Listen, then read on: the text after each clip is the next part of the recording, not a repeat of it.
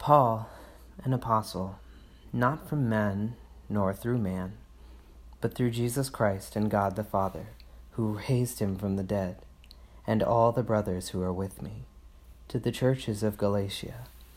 Grace to you and peace from God our Father and the Lord Jesus Christ, who gave himself for our sins to deliver us from the present evil age, according to the will of our God and Father, to whom be the glory forever and ever.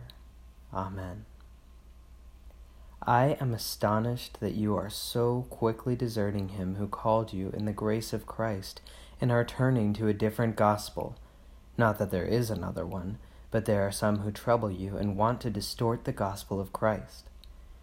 But even if we or an angel from heaven should preach to you a gospel contrary to the one we preach to you, let him be accursed.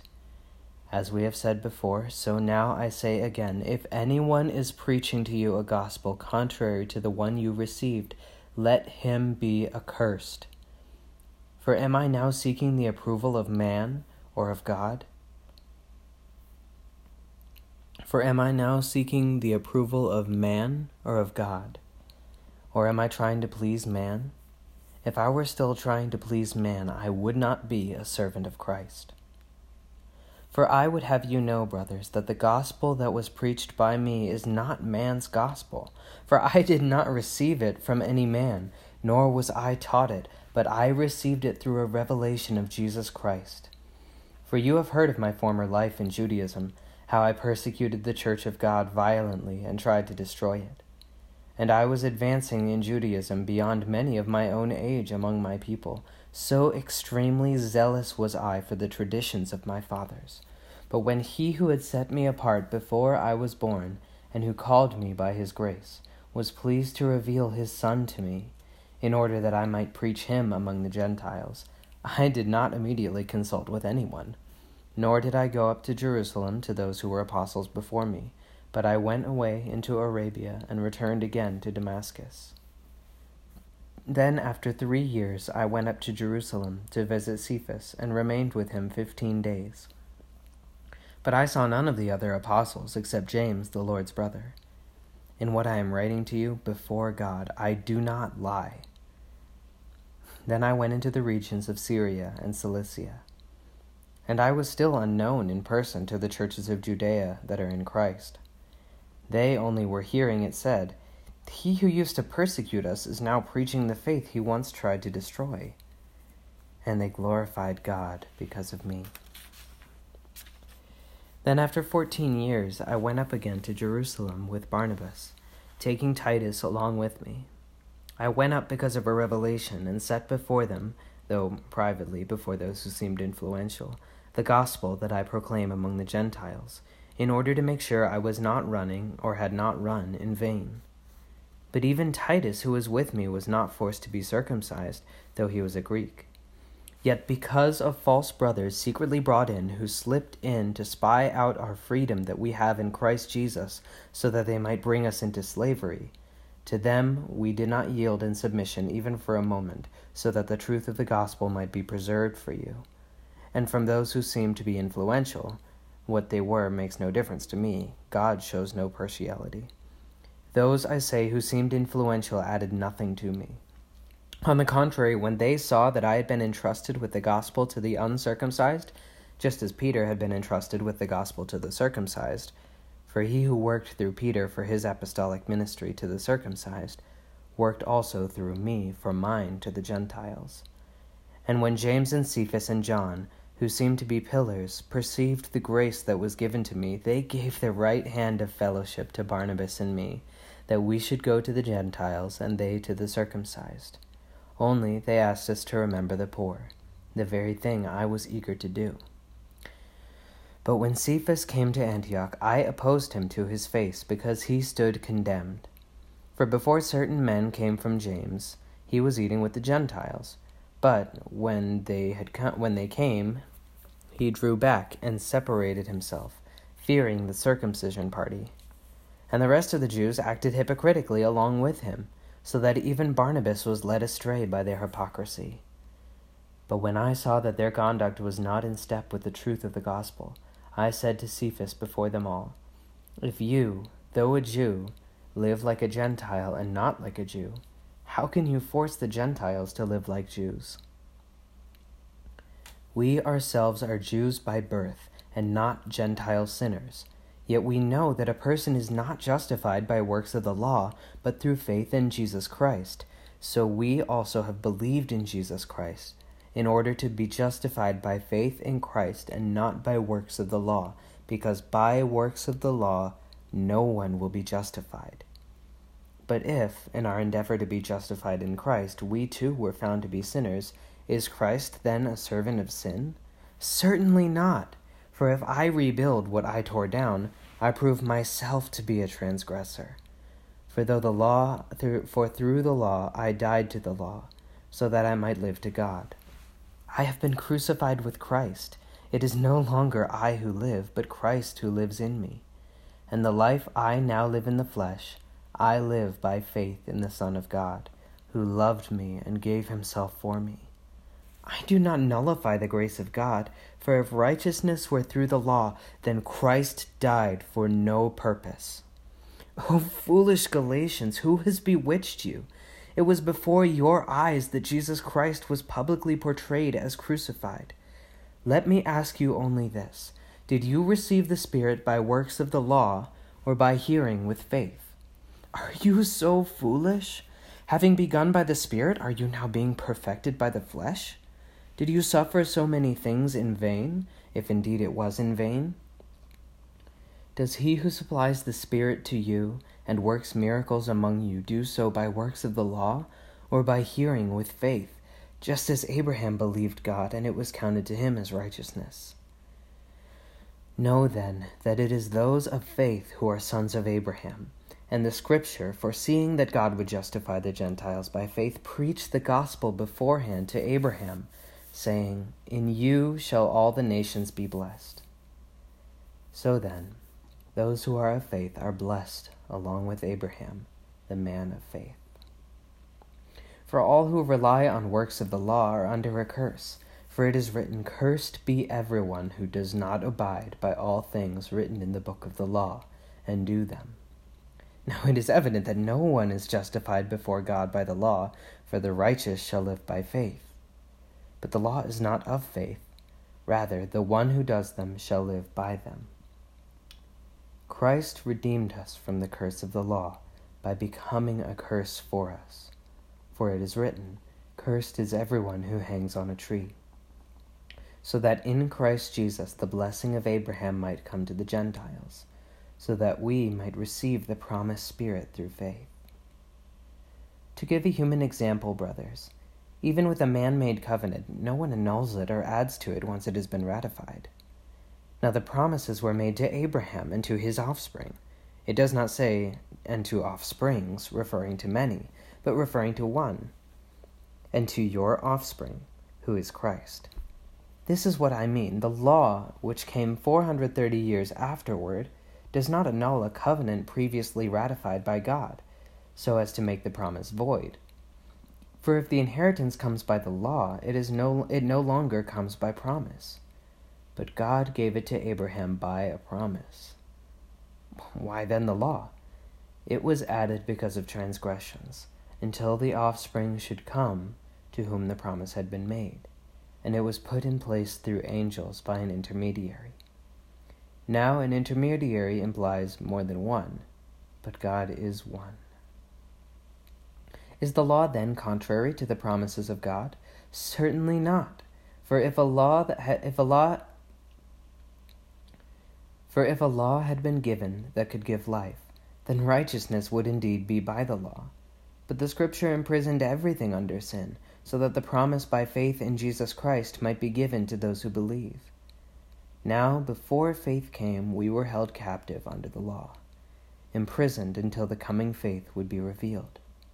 So then, the law was our guardian until Christ came, in order that we might be justified by faith. But now that faith has come, we are no longer under a guardian, for in Christ Jesus you are all sons of God through faith. For as many of you as were baptized into Christ have put on Christ. There is neither Jew nor Greek, there is neither slave nor free, there is no male and female, for you are all one in Christ Jesus.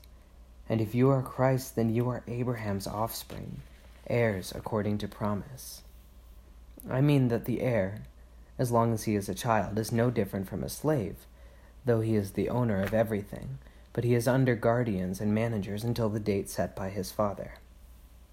In the same way, we also, when we were children, were enslaved to the elementary principles of the world. But when the fullness of time had come, God sent forth his Son, born of a woman, born under the law, to redeem those who were under the law, so that we might receive adoption as sons. And because you are sons, God has sent the Spirit of his Son into our hearts, crying, Abba, Father. So you are no longer a slave, but a son, and if a son, then an heir through God. Formerly, when you did not know God, you were enslaved to those that by nature are not God's. But now that you have come to know God, or rather to be known by God, how can you turn back again to the weak and worthless elementary principles of the world, whose slaves you want to be once more? You observe days and months and seasons and years. I am afraid I may have labored over you in vain. Brothers, I entreat you, become as I am, for I also have become as you are. You did me no wrong. You know it was because of a body ailment that I preached the gospel to you at first, and though my condition was a trial to you, you did not scorn or despise me, but received me as an angel of God, as Christ Jesus. What then has become of your blessedness? For I testify to you that if possible you would have gouged out your eyes and given them to me. Have I then become your enemy by telling you the truth? They make much of you, but for no good purpose. They want to shut you out, that you may make much of them. It is always good to be made much of for a good purpose, and not only when I am present with you, my little children, for whom I am again in the anguish of childbirth until Christ is formed in you. I wish I could be present with you now and change my tone, for I am perplexed about you.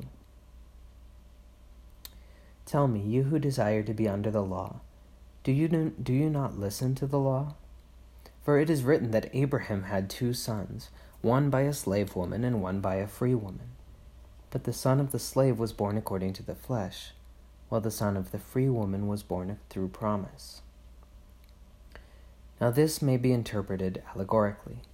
These women are 2 covenants. One is from Mount Sinai, bearing children for slavery.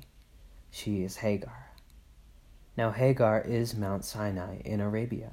She corresponds to the present Jerusalem, for she is in slavery with her children. But the Jerusalem above is free, and she is our mother. For it is written, Rejoice, O barren one who does not bear. Break forth and cry aloud, you who are not in labor.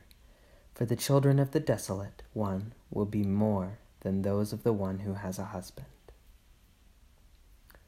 Now you, brothers, like Isaac, are children of promise.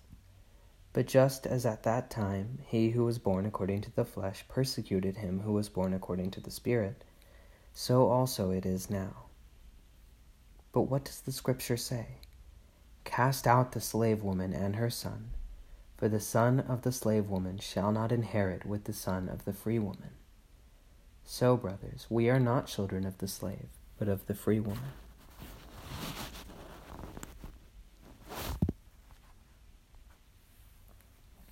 For freedom Christ has set us free. Stand firm, therefore, and do not submit again to a yoke of slavery. Look, I, Paul, say to you that if you accept circumcision, Christ will be of no advantage to you. I testify again that to every man who accepts circumcision, that he is obligated to keep the whole law. You are severed from Christ. You who would be justified by the law, you have fallen away from grace. For through the Spirit, by faith, we ourselves eagerly wait for the hope of righteousness. For in Christ Jesus neither circumcision nor uncircumcision counts for anything, but only faith working through love. You were running well. Who hindered you from obeying the truth? This persuasion is not from him who calls you. A little leaven leavens the whole lump. I have confidence in the Lord that you will take no other view, and the one who is troubling you will bear the penalty, whoever he is. But if I, brothers, still preach circumcision, why am I still being persecuted? In that case, the offense of the cross has been removed. I wish those who unsettle you would emasculate themselves. For you were called to freedom, brothers. Only do not use your freedom as an opportunity for the flesh, but through love serve one another. For the whole law is fulfilled in one word: you shall love your neighbor as yourself. But if you bite and devour one another, watch out that you are not consumed by one another. But I say, walk by the Spirit, and you will not gratify the desires of the flesh. For the desires of the flesh are against the Spirit, and the desires of the Spirit are against the flesh. For these are opposed to each other, to keep you from doing the things you want to do. But if you are led by the Spirit, you are not under the law. Now the works of the flesh are evident: sexual immorality, impurity, sensuality, idolatry, sorcery, enmity, strife, jealousy, fits of anger, rivalries, dissensions, divisions, envy, drunkenness, orgies, and things like these. I warn you, as I warned you before, that those who do such things will not inherit the kingdom of God. But the fruit of the Spirit is love, joy, peace, patience, kindness, goodness, faithfulness, gentleness, self-control. Against such things there is no law. And those who belong to Christ Jesus have crucified the flesh with its passions and desires. If we live by the Spirit, let us also keep in step with the Spirit. Let us not become conceited, provoking one another, envying one another. Brothers, if anyone is caught in any transgression, you who are spiritual should restore him in a spirit of gentleness. Keep watch on yourself, lest you too be tempted. Bear one another's burdens, and so fulfill the law of Christ. For if anyone thinks he is something, when he is nothing, he deceives himself. But let each one test his own work, and then his reason to boast will be in himself alone, and not in his neighbor. For each will have to bear his own load. Let the one who is taught the word share all good things with the one who teaches. Do not be deceived. God is not mocked. For whatever one sows, that he will also reap. For the one who sows to his own flesh will from the flesh reap corruption.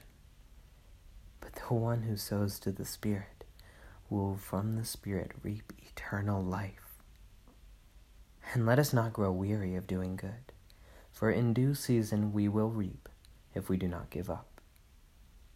So then, as we have opportunity, let us do good to everyone, and especially to those who are of the household of faith. See with what large letters I am writing to you with my own hand. It is those who want to make a good showing in the flesh who would force you to be circumcised, and only in order that they may not be persecuted for the cross of Christ. For even those who are circumcised do not themselves keep the law, but they desire to have you circumcised, that they may boast in your flesh.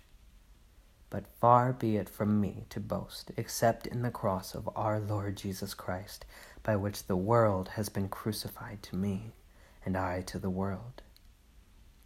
For neither circumcision counts for anything, nor uncircumcision, but a new creation. And as for all who walk by this rule, peace and mercy be upon them, and upon the Israel of God.